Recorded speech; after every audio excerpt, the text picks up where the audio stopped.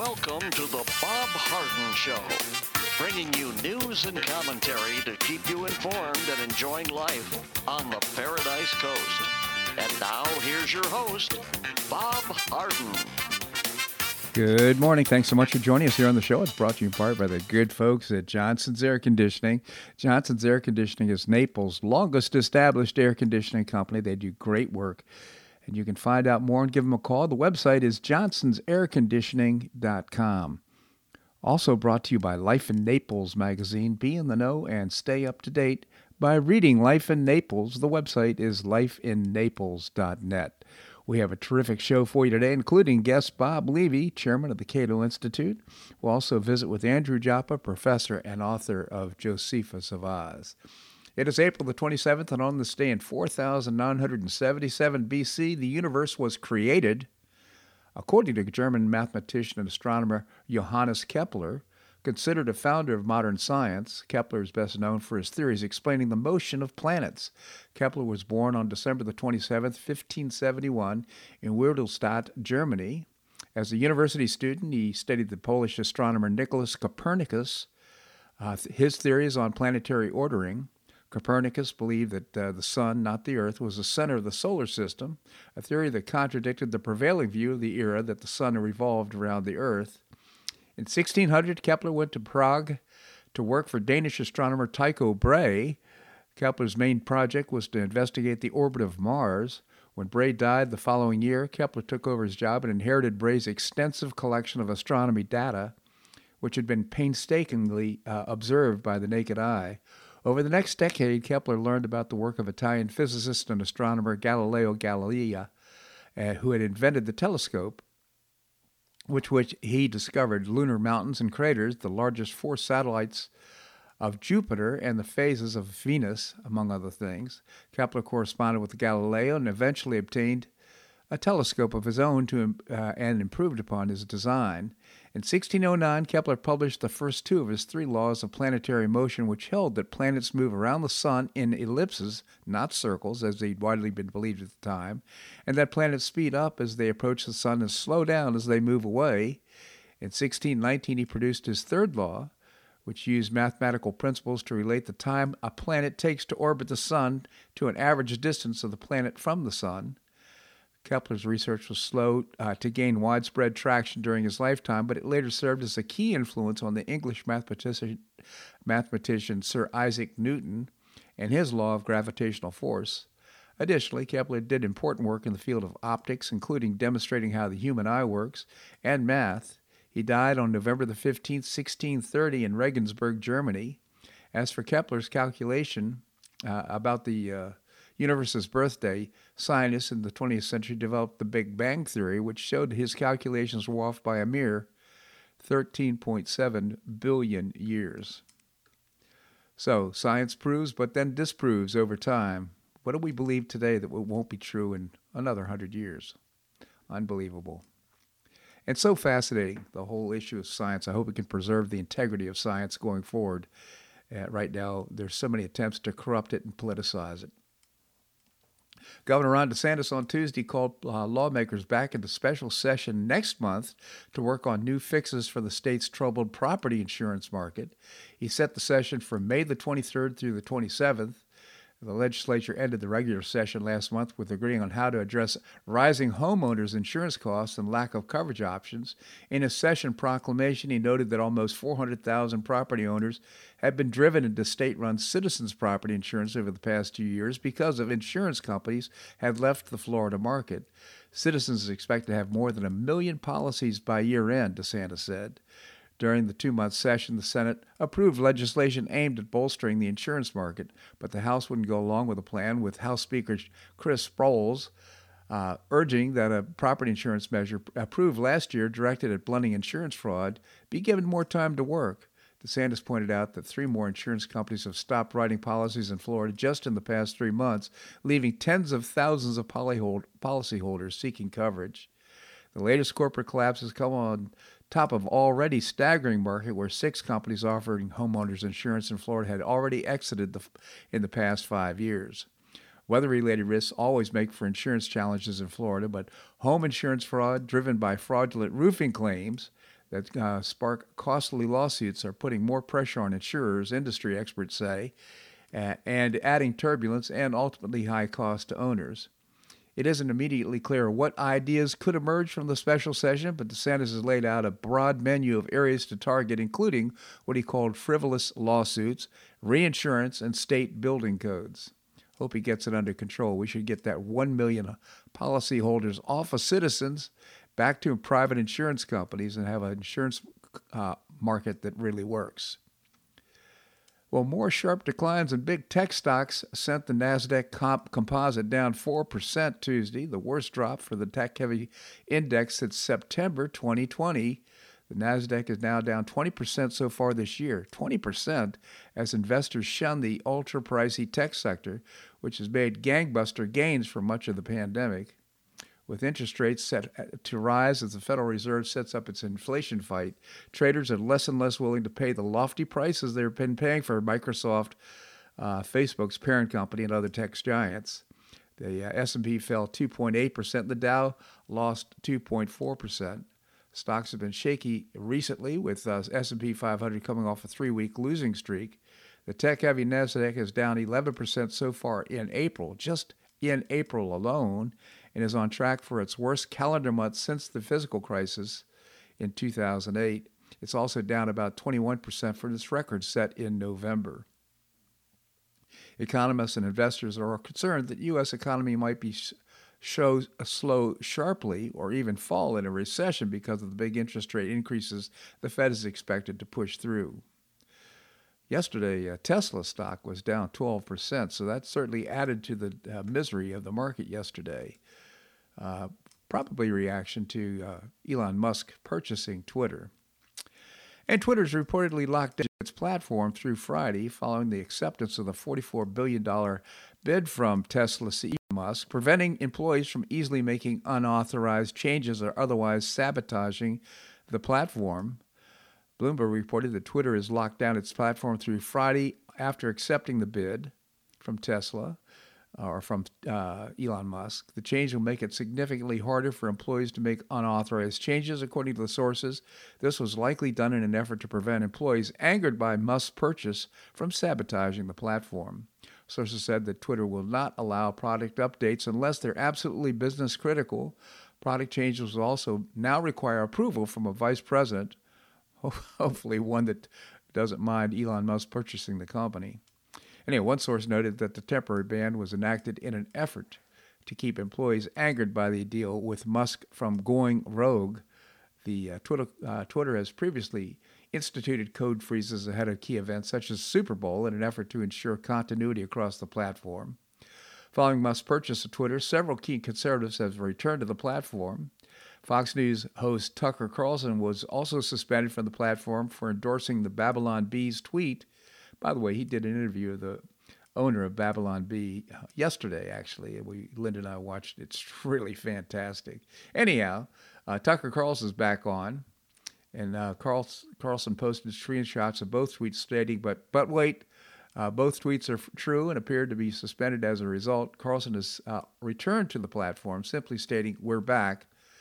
Mark Levin, who voluntarily left Twitter, also announced his return to the platform. Of course, President Donald Trump says, "No, I'm not coming back." He's going to go with Truth Social, which of course he's invested in, so we certainly understand that.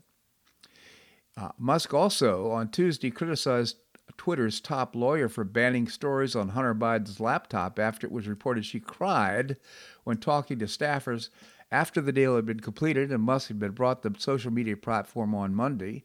Suspending the Twitter account of a major news organization for publishing a truthful story was obviously incredibly inappropriate, Musk replied to a tweet that featured a screen grab from a Monday Politico story.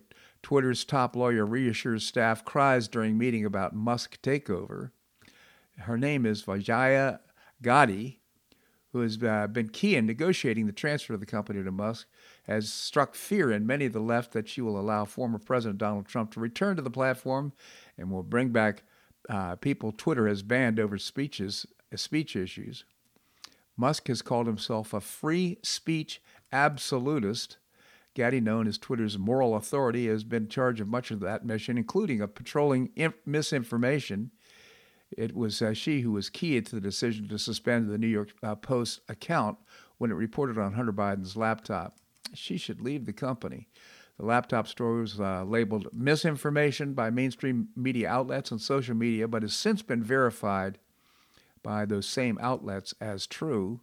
Musk's criticism indicates the types of changes in store for Twitter once the deal is finalized in 6 months. It will be refreshing. We'll talk more about this with Andrew Joppa later in the show. And refreshing news also, Senator Joe Manchin once again poured cold water on the hopes that Senate would pass President Biden's ambitious Build Back Better social spending plan. There's not a Build Back Better revival, Manchin told reporters on Tuesday. There's not. Manchin said legislation that deals with major social changes, as Build Back Better sought to tackle free preschool, clean energy projects, and health care, needs to go through the regular Senate process and build consensus.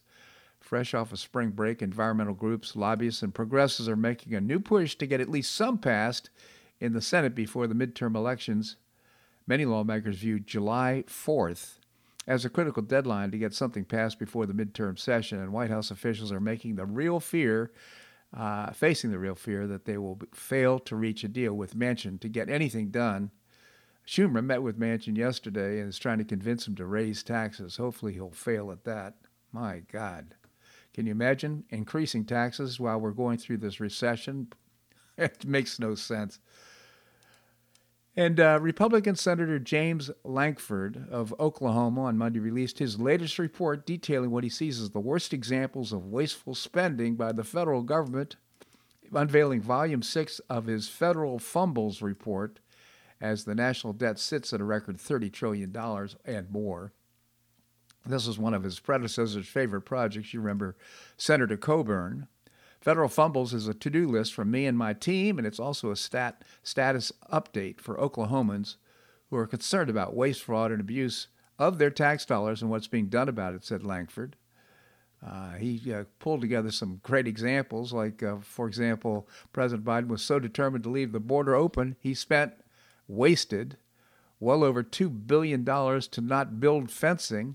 Career professionals at the Department of Homeland Security had studied and recommended the wall system of our border, but Biden paid Department of Defense contractors millions of dollars a day not to build the wall, but to babysit the fence materials on the ground ready to be installed. Then, a year after public pressure, Biden agreed to close the gaps in the border fence.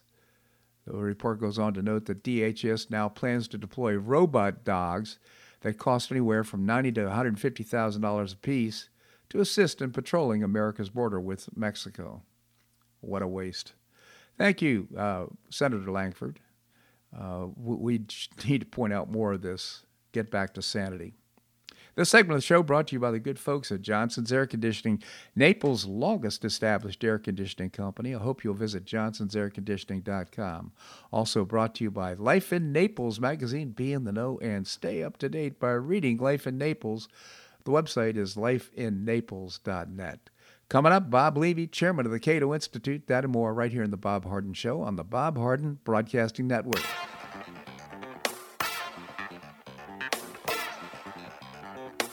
Stay tuned for more of The Bob Harden Show here on the Bob Harden Broadcasting Network.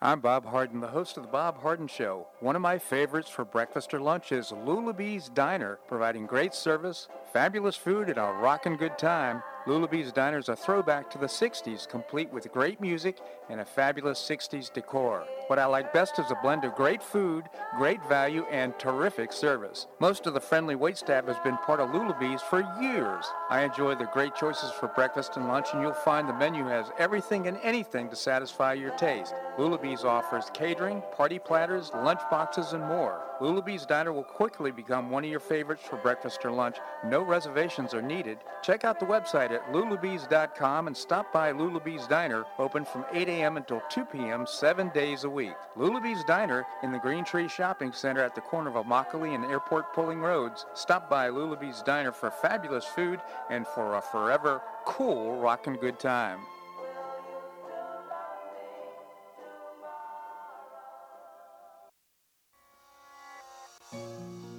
Collier County Sheriff Kevin Rambaugh says the number one reason the elderly become victims is isolation. The Collier Senior Center goes a long way in keeping seniors connected with the community and with each other. The Collier Senior Center, located at 4898 Coronado Parkway in Golden Gate, provides comprehensive information regarding services and resources that affect the quality of life of older adults and their caregivers in Collier County, empowering them to maintain independent and meaningful lives. Here's Esther Lully, Director of Collier Senior Center. Everyone, every senior is welcome. There's diversity there. It's vibrant. It's a caring atmosphere. So there's a reason we offer the services and programs that we do. We want to help enrich the lives of senior members and provide support to their caregivers. Want to find out more? Visit CollierSeniorCenter.org. That's CollierSeniorCenter.org. Or call the Collier Senior Center at 239-252-4541. That's 252-4541.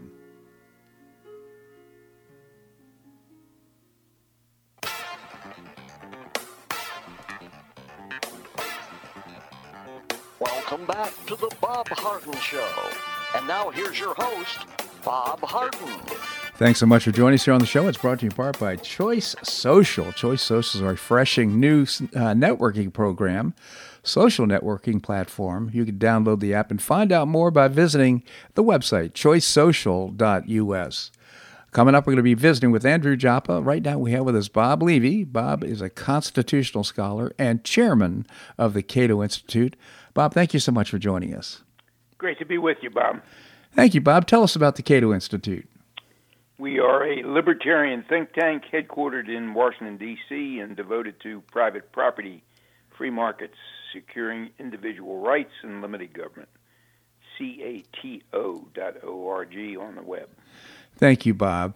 So for the last several weeks, we've been talking about the expansion of federal government. We have this Constitution that tries to keep things balanced and limited. And we're going to pick up on national versus civil liberties and the natural tendency or tension that exists between the two. There's a compromise, the U.S. Freedom Act. Maybe you can tell us about it. Yes, McConnell and some conservative Republicans wanted to extend, as is, the expiring provisions of the Patriot Act, particularly these metadata provisions where the government could collect information on how long you called, who you called, when you called, but not the content of what you called. And then the libertarian contingent, led by Rand Paul and joined by some liberal Democrats, they wanted to repeal those provisions outright. Mm-hmm. So Obama and most of the Democrats and a few Republicans opted for this USA Freedom Act as a compromise, and the metadata under that compromise would be collected and retained voluntarily by phone companies. Of course, they already collected that data. Mm-hmm. And then the phone companies could be queried by the government against known terrorist numbers, but they'd have to get an order from the Foreign Intelligence Surveillance Court to do that. And that court's opinions would be declassified, and if not possible to declassify them, they'd be issued in summary fashion. And moreover, there'd be a panel of advocates to represent the public in significant court cases before the Foreign Intelligence Surveillance Court, which up to then would only be represented by the government. There'd be nobody on the other side. Now, the update to that is that the metadata provisions were not renewed. So they are gone, and that's pretty much as a result of this concern over excessive surveillance, and particularly the revelations from Edward Snowden. Yeah, I mean, going back, a lot of these changes happened because of Edward Snowden's disclosures. So in your opinion, is he a hero, a traitor, or something in between? Well, the main argument against treating him as a hero is that he may have disclosed crucial information to such bastions of liberty as Russia and China Venezuela, Ecuador, Bolivia, Nicaragua, Cuba. Those are all countries where he applied for asylum, finally ending up in Russia, as you know. So Snowden's remaining options, he said, were unacceptable to him, and that was either to keep quiet about what NSA was doing or to stay here and be 30 years or more in prison. So, on the one hand, I think Snowden deserves our gratitude for uncovering some of these government abuses at considerable personal risk. But on the other hand, he's had help from Russia. He may have compromised vital national security interests, so he should be roundly condemned for that. So interesting. So is there a deal to be made here? Probably not at this late stage, particularly given our current relations with Russia. One wonders, by the way, what Snowden now thinks about freedom in the United States versus freedom in Russia, given the totalitarian state that exists there. Mm-hmm. Down the road, there would have been, and there could still be, an outline for a deal, and that is he would come home and he'd cooperate with investigators, and he wouldn't be prosecuted for actions that he's already disclosed, but he could be prosecuted for other actions that have not been disclosed that amount to espionage. And those, that's traditionally defined as transmitting national defense information with an intent or some reason to believe that it would be used to the injury of the United States. Snowden says he didn't do that. And, of course, if he came back, government would have the burden of proving otherwise. So if you took Snowden at his word, that should appeal to him if he's telling the truth. But I doubt are going to find out. I wonder, Bob, do you think there's any of these agencies, the CIA and so forth, that have something to hide and don't want Snowden to reveal what some of this information? I'm sure there's information of a sensitive nature that we don't know about and probably will never know about. I personally feel that Snowden's revelations were a good thing, forgetting about him personally, about his personal character, and whether or not he behaved in a treasonous fashion. I think on balance, we're better off knowing what NSA was involved in and putting a stop to some of the stuff. Gathering metadata on everybody in the country is a bit of an overreach for government. There are privacy concerns that I think have to trump some of these national security considerations. The whole idea, of course, is to find the right balance, and that's a continuing struggle. Well, thank you for that, Bob. Let's move to civil asset forfeiture, which is part of the Constitution. What's the constitutional basis for seizing assets without due process? Well, there was a case back in 1996, Bennis versus Michigan, and it's an interesting story because Miss Bennis owned a car. Her husband takes the car without her knowledge, without her consent, and has sex with a prostitute. And the police arrest the husband, the prostitute, and the car. And when Mrs. Bennis sues to get the car back, the court says, no, you can't have that. The criminal offense extends to the car itself, which the government can seize, and she could not recover either the car or its value under this process called civil asset forfeiture. Wow, aren't there some forms of asset seizure that are justified? Yeah, if you have contraband, like for example counterfeit plates, they could be seized legitimately. If you have what they call ill-gotten gains, like you sell your counterfeit plates and you get money for them, then of course government could seize the money.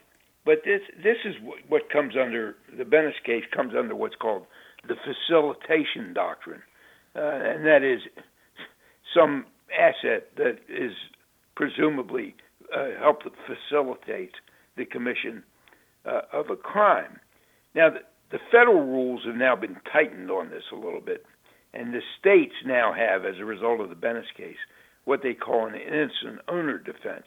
back in 1996, Mrs. Bennett said, I didn't know about this. I wouldn't have agreed to it if I did know about it. And the court said, tough luck. There is no innocent owner defense. Well, that's been changed. But there are still a lot of states that place the burden on the owner to prove that the owner didn't know about that and the owner was innocent in the facilitating of this crime. And civil asset forfeiture, I think, is just one more regrettable byproduct of the drug war. That's where all these assets are being, why they're being seized. Government uses the proceeds of these unconstitutional expropriations to fund law enforcement activities. I agree that law enforcement activities need to be funded. I agree that they are, in most jurisdictions, underfunded. Yeah. And we're seeing the result of that across the nation.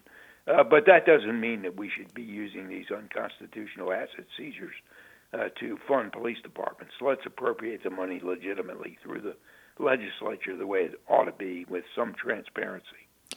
I couldn't agree more, Bob. As I recall, I think there were fast boats that were being seized or stolen by these drug runners, and they ended up losing the title to their boats as a result of being innocent bystanders in what happened. Is that still going on?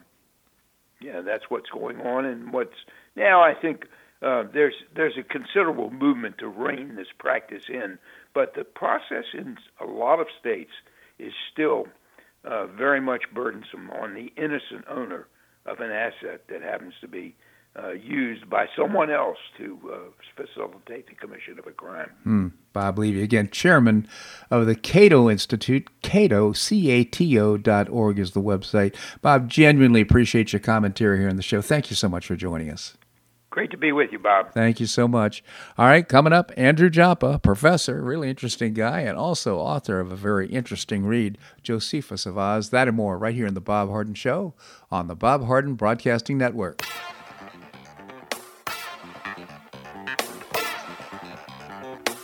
Stay tuned for more of The Bob Harden Show here on the Bob Harden Broadcasting Network.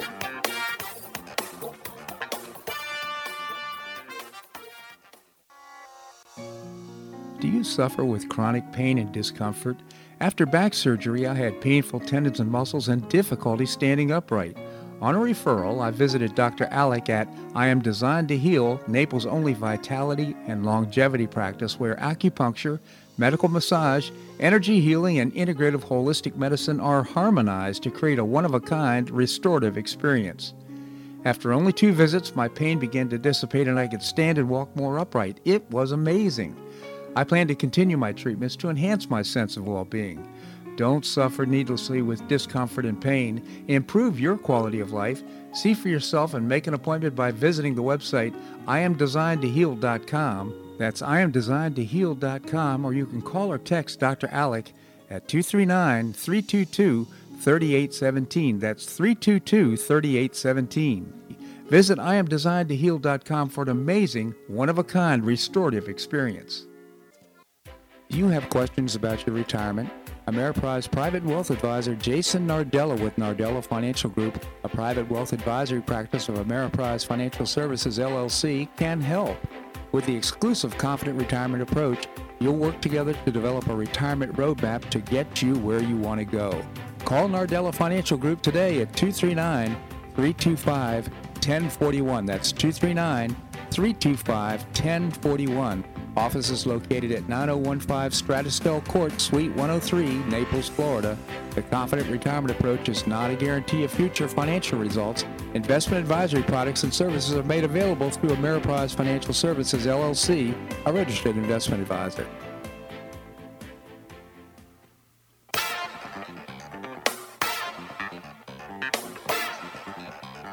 Welcome back to the Bob Harden Show.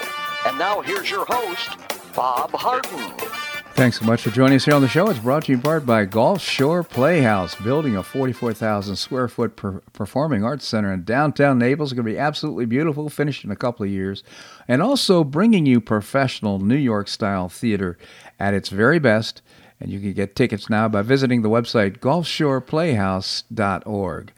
We have with us Andrew Joppa, professor and author of Josephus Savaz. Andy, thank you so much for being available. Good morning, Bob. Good morning, Andy. So typically in our interviews on Wednesdays, always look forward to them. You've been starting off with some good news. Any good news for us? Well, this week there is an abundance of good news, so I'm going to have to pare it down a little bit, but I think that's a good problem to have, Bob. Right. First, one of my historically most significant Schadenfreude moments was when Trump won the election in 2016. It was announced in the morning of November 9th.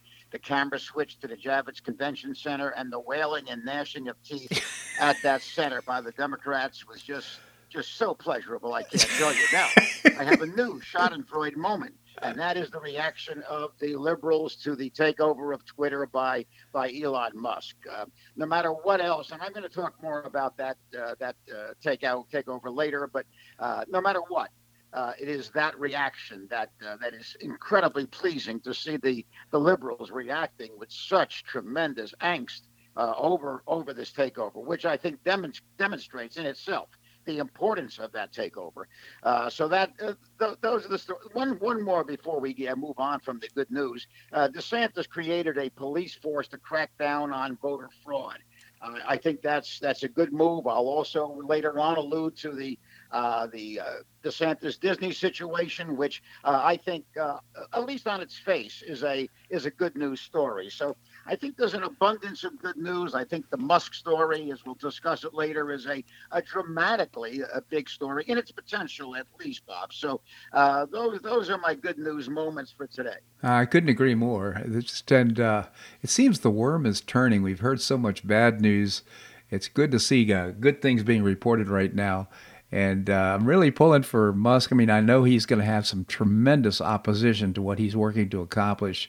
And I'm sure we're going to, the stock fell for Twitter or for Tesla yesterday by 12%. I'm quite certain that the SEC is going to gear up for an investigation. There's going to be all kinds of government interference in what he's trying to accomplish, but I believe he's up to the task. Well, as long as we're there, let me just talk about Musk a little bit more and the Twitter takeover. I have other issues, but we're there now, so let me deal with it. I think the Musk situation inherently is good. I may say some things right now that sound perhaps negative, but in no way is there a downside to this takeover. This is good on its face. Right. It is an important intrusion on the absolute hegemony of the liberals in terms of technology, social media. And I think that it portends very, very good things for the future. On the somewhat downside of this, the European Union just passed the European Digital Services Act, which will go into effect in 2024. Europe's Digital Services Act, Bob, which in fact will require that all platforms actively monitor their content and in many ways restrict the content on their platform. There certainly is a potential that the United States government, before it is taken over by Trump in 2024, optimistically I say that, will in fact move in a comparable direction. In other words, he will move towards a government sanction or requiring the restrictions of content. So the European movement, I think, is an existing circumstance, and I think it portends again in a negative sense for the future. Also, if Donald Trump does not return to Twitter, and he's already announced that he will stay on Truth. And I have no issues either way. Whatever Donald Trump decides is his business, and I have no particular position on that. But again, for Twitter, without Trump there, I think it becomes a far less significant platform. I would also add that I just can't see the liberals allowing this situation to exist without a significant challenge. I could name offhand 4 or 5 different ways that they could diminish the importance of this. On the surface, it's very difficult for me to see how the liberal mindset will allow itself to sit on a platform that is exposing them to what we can call categorically as conservative content. There are many other things that I think may happen, but right now I don't want to get too far ahead of the game. Right now I'm extremely happy that Elon Musk has moved in that direction. You can see the reaction of the left in so many ways, and of course the most predictable was the ad hominem comments on Musk. He's a white supremacist. He's a white power person. He is advocating apartheid from his native country of South Africa. All of these comments are so predictable from the left. So this is a good news story, perhaps of enormous importance. Right. We have to let's see how it plays out, but it may be the biggest story in several years, Bob. I agree with that. It's so ironic that we have the wealthiest man in the globe coming to the rescue of the First Amendment and free speech for Americans. We take for granted free speech. We don't take it for granted. We shouldn't take it for granted. But the fact of the matter is it's not guaranteed or assured by any amendment or constitution in many, many countries around the globe, including Canada, for example. So we're very fortunate to have the First Amendment. We should be grateful for it. Well, again, it's a government process, so it's too many citizens say that freedom of speech is a larger generic universal. It is not that, and I think obviously you know that, but it's a government restriction. With that in mind, let me move from the Musk situation. I might get back to it. As a matter of fact, let me just note. Back in 2017, Robert Epstein, I'm still talking about the Musk situation now. Robert Epstein, who was probably the most renowned interpreter of technology impact, indicated that he thought in the 2016 elections that Google, by its biased search engine, had shifted perhaps 10 million votes to Hillary Clinton. He then projected for the 2020 elections that the number would go up to probably a minimum of 15 million votes shifted for the Democrat candidate, and the Democrat candidate was not even known at that point. I only point this out to indicate to your audience the tremendous influence that can be inferred from the search engines and the information they present to their audience. And Robert Epstein is no one to be ignored. So I think we're looking at that situation being disrupted, and I think it's very good news before the 2024 election, Bob. Absolutely. Well, I'll also suggest that DeSantis called out the holding back on the New York Post story on Bobolinsky and what's happened with Hunter Biden. They held that back, as did mainstream media, which I think really contributed to the many voters, in fact, after the election said, we didn't even know about this. They should have known about it because it was revealed several weeks before the election. I think there was a survey taken on that. I forget the exact number, but as I remember it, it indicated 20% of the voters indicated they would not have voted for Biden if they were aware prior to the 2020 election of the Hunter Biden situation. And not just Hunter Biden, because ultimately I don't have a lot of interest in Hunter Biden per se. What I have interest in, of course, is who was the big guy. And the big guy, as identified by Bobolinsky, was undoubtedly Joe Biden himself. Right. So I think this is the direction we're going in, and I think it's the direction that will have the most significance if it can be unraveled. Now, Garland and the Attorney General's office has indicated that his office will do nothing, and there can be nothing done to interfere with this investigation. Now, of course, those are just words, but optimistically, if this process unfolds as I believe it should, maybe not will, but should, I think we're looking at a significant challenge to the legal status of Joe Biden. I would agree with that. And how about the $5.2 million unaccounted for dollars that went to the big guy? So in other words, I think the walls are beginning to close in on this entire fraudulent situation. And I think there's I'm sorry, Bob. No, I just hope justice will be done. Well, I hope so too. And again, my only downside about this particular discussion is I think the Democrats are perhaps looking for an easy way to dump Joe Biden, and there is a significant turn in the reporting on from the leftist media about Biden, the greater revelation stories about the Hunter Biden laptop. Excuse me. So it seems that the left may in fact be willing to let this story unfold as a methodology to get rid of Joe Biden. The man himself, in some incredible act of distorted ego, has indicated that he will run in 2024. That is an amazing story that if it's true, and it may very well be true. The man's distortions are of that type. So Yeah, these are incredible stories, Bob. I think they're stories that have, perhaps in the history of America, never been presented in the magnitude that we're seeing them right now, Bob. Yes, I don't want to take away from your focus, but I'd be interested in your comments on DeSantis and the positions that he's taken recently, especially with regard to Disney World and the Disney company. Well, I have different views on this. I'm very positively disposed to the move. I think that the Disney Corporation taking an active stance against the parents' rights bill here in Florida they moved significantly out of their lane. Certainly, they were not functioning as an entertainment corporation where they are chartered, but they were then they were existing as a propaganda wing of the Democrat Party. So right. I understand exactly why DeSantis did it, and I applaud his motivation and his intent.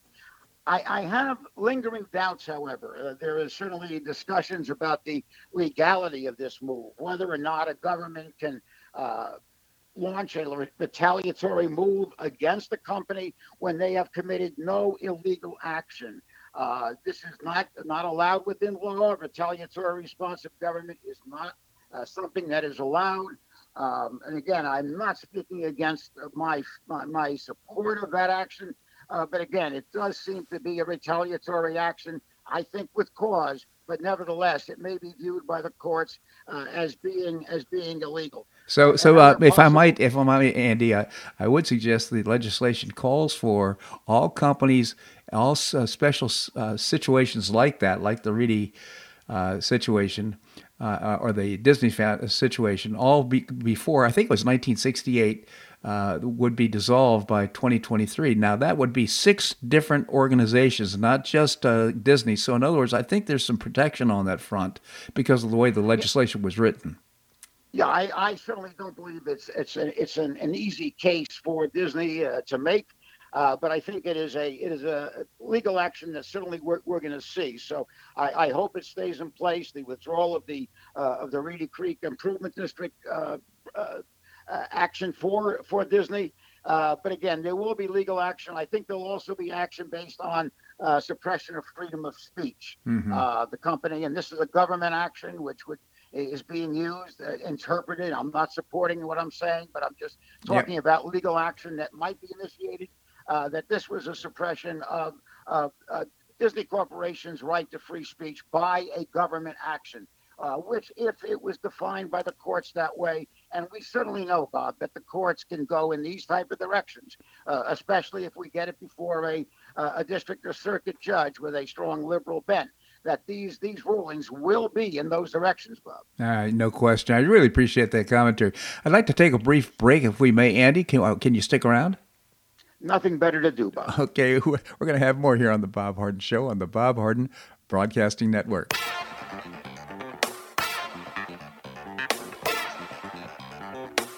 Stay tuned for more of The Bob Harden Show here on the Bob Harden Broadcasting Network.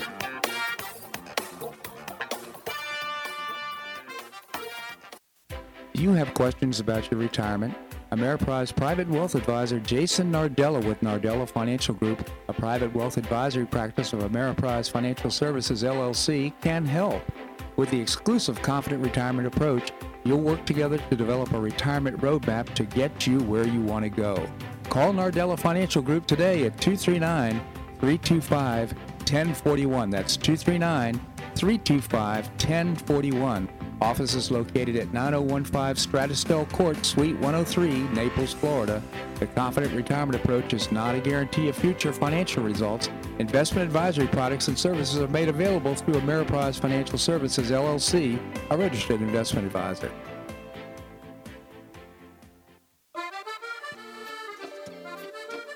Blue Provence restaurant is a favorite dining destination for many Neapolitans, including Linda and myself. Blue Provence, located in a historic building in the heart of Old Naples at Creighton Cove, offers a mix of French bistro cooking with bold, fresh Floridian flavors.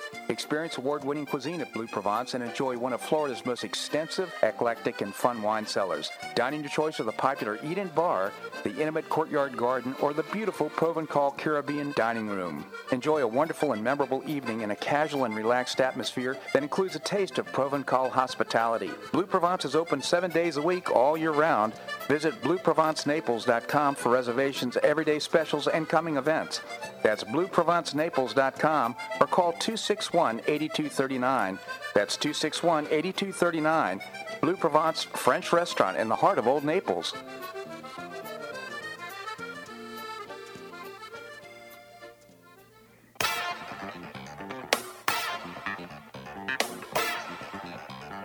Welcome back to the Bob Harden Show. And now here's your host, Bob Harden. Thanks so much for joining us here on the show. It's brought to you in part by the Foundation for Government Accountability, among other things, providing programs and policies to get able-bodied folks off of welfare and back to work. You can find out more by visiting the very robust website, thefga.org. We continue the conversation with Andrew Joppa, professor and author of Josephus of Oz. Again, Andy, thank you so much for joining us. Good to be with you, Bob. Let me just respond to your use of the word accountability in your recent statement just a few seconds ago. As I would talk to my classes, accountability is the issue always. Sometimes we talk about responsibility, but responsibility, Bob, without accountability is useless. Right. So we often focus on responsibilities, but I think ultimately accountability, which is the reward or punishment for the fulfillment of your responsibilities, is ultimately the critical issue. So I admire the use of that word as you applied it to governmental actions. I extracted a few stories that I found of interest. They're of unknown importance, but some of these can develop into huge stories. I can't project that. The first being, for example, a story that Tucker Carlson has highlighted several times. It's that there have been dozens of food processing plants, fires, plane crashes, other curious accidents at food processing plants in America. Yeah. The numbers go far beyond what coincidence should allow. So then the question is, are these cyber attacks? Are these internal sabotage from unknown enemies? But again, the story is one of those that could develop into something that is enormous, especially if this type of statistic persists into the future. Right now, it is creating a significant level of damage to our food processing plants. If that, again, got extended to larger numbers over time, I think we're looking at what could be a dramatic story, Bob. Yeah, no, so, and I don't have the information here in front of me, but as I looked at this, there seems to be about 23, 24 food processing plants that have been burned, or airplane crashes, more than one airplane crash, into the food processing and totally destroying, create total destruction for these companies. So you have to ask yourself, there's no coincidence here. What's going on? Oh, that is the question, and I think this is the type of question that should be explored by those that are chartered to explore these type of questions. But again, as I project, as you're pointing out, the number is in the dozens. This is over. It's over 25. The last count I heard. Far beyond what even the most dramatic series of coincidences should have allowed. So, talking about an attack on our food chain certainly should be a dramatic story. We have to see how it plays out, and I hope there is greater involvement from the government to investigate this. I only invoke the government because I don't know how else that investigation would take place. That's right. Another interesting and extremely negative story is the tremendous level of military suicide since 9/11. They estimate that there have been 30,000 military suicides of active personnel or those that were active during the 9/11, the post 9/11 period. 30,000 suicides in the military. In the last year, and in at least the last 10 months, on the USS Washington aircraft carrier, there have been 10 suicides on that aircraft carrier alone, one particular warboat. And in 2020, there was a 25% jump in military suicides.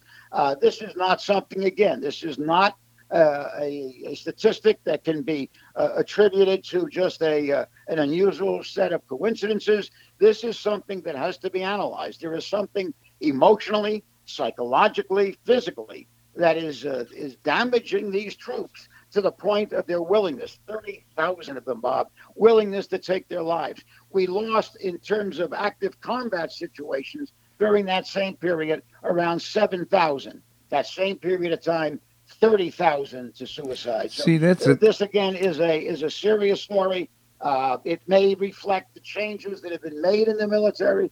I can't make that point because I just don't know. Well, I guess I just did make that point, actually. But I have no way of documenting that. But I think we have to investigate how changes in the military may have been contributing to the level of suicidal death in America. That's so interesting, Andy. I've not heard that statistic. I did hear a statistic that, strangely, we have military personnel who are dying, overnight, going to bed and not waking up. And so it raised the question in my mind about whether they had taken the vaccine or whether they'd, this death rate is up substantially. You're attributing, it sounds like, maybe there's two separate incidents, I don't know, but you're attributing this to suicide, which is quite concerning.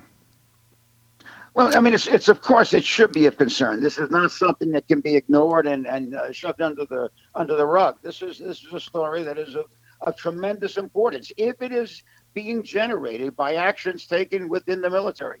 As far as the other numbers you're citing, the increased death rate for those between 18 and 40 is up by hundreds of percentage points over the last measured year of 2019 or 2018, I forget which.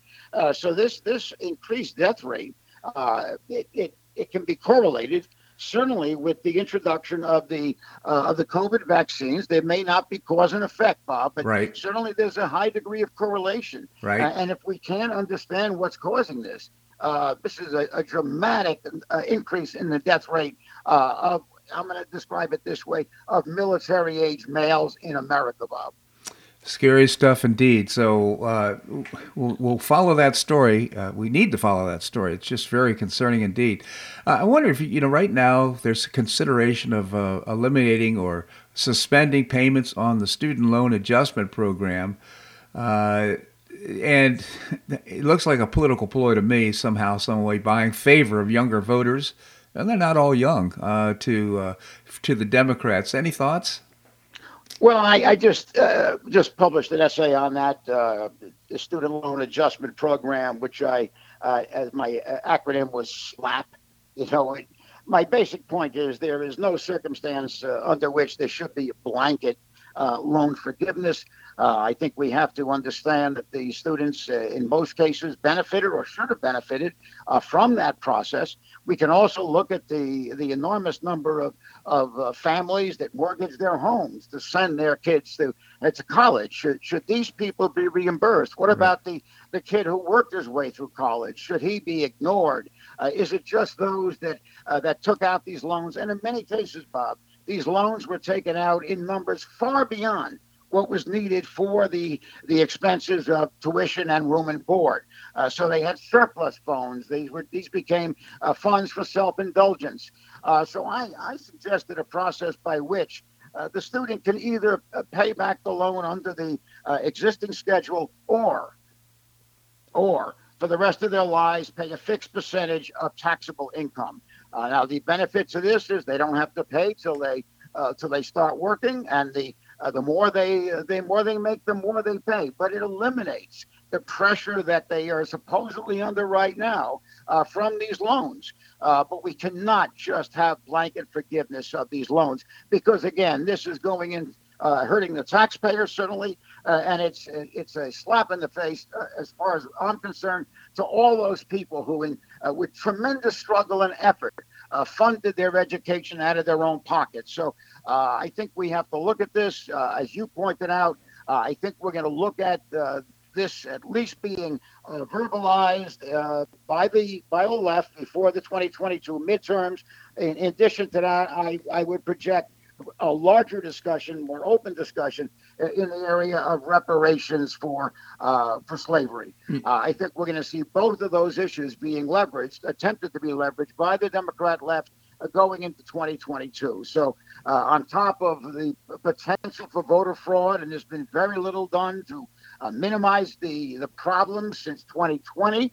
If we talk about voter fraud, if we talk about the introduction of manipulative concepts by the Democrat government, I think we're looking at perhaps not a smooth road for Republican victories in 2022. If all was fair and just, if everything was handled as it should, I would project a 60-seat pickup in the House, perhaps a 3 to 4 seat pickup in the Senate. Yep. With all of the other implications, Bob, I really can't project the numbers as we stand right now, Bob. So well said, Andy. I will make a comment about education, though. We're kind of dealing with the symptoms here. The fact of the matter is that most parents sent their kids to college with the idea that, hey, you're going to have a leg up by getting a good education. You're going to end up getting a better job and have more earning power. And that's not necessarily what everybody thought, but I think that was a prevailing thought when people are scraping away and applying for loans. The fact of the matter is the effectiveness of education has gone down substantially. And I'm not just talking about secondary or college education, but also public school education as well. We need to fix that problem, quite frankly. And I think the way to do that is to go back to classical education and making sure that people are getting a good education and not just being indoctrinated. Obviously, I totally agree with that. Of course, it always leads to the question of how do we get that done. One of my fears is that the Democrats will leverage this student loan forgiveness program into another push towards free college for all. Now, this sounds on the surface good if we don't understand the Democrat motivations. They certainly relish the idea of having more and more students going to this Marxist training grounds that many of our universities have become. Not all, not mine, for example, and many are not that. But certainly, I would say most of the elite colleges are, in fact, indoctrination centers for Democrat propaganda, Marxist propaganda, if I might, Bob. So I think that my concern is that this will move towards free college for all. I think Bernie Sanders has pushed that consistently through his political career. So I think we can see that action also starting to happen before the 2022 midterms. Yeah, I totally agree with that, Andy. And you know, and with regard to college education, again, we need to buckle. I just lost my thought. I had a comment that I wanted to make to you. I lost my thought, Andy. But nevertheless, I just genuinely appreciate your commentary here on the show. What I would advise is every student to take my courses, Bob. Yeah, absolutely. I would recommend that as well and get a good education that way as well. So, Andy, I really appreciate you coming on the show. Thank you so much for joining us. We'll talk soon, Bob. All right. Thank you so much. Well, that's a wrap here in today's show. I hope you enjoyed it. We've got terrific guests for tomorrow's show, including Keith Flaw. He's the co-founder of the Florida Citizens Alliance.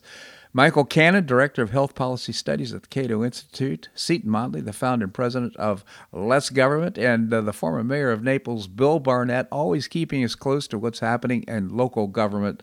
We'll visit with Bill as well. Always appreciate your comments on the show. You can send me an email at bobharden@hotmail.com, bobharden@hotmail.com. Hey, and if you enjoy the show, tell your friends. It's one of the best ways to get the word out. We don't advertise the show that much. Simply post it on podcast sites and social media. So let your friends know that to listen to the Bob Harden Show. I hope you make it a great day on the Paradise Coast or wherever you are. Namaste.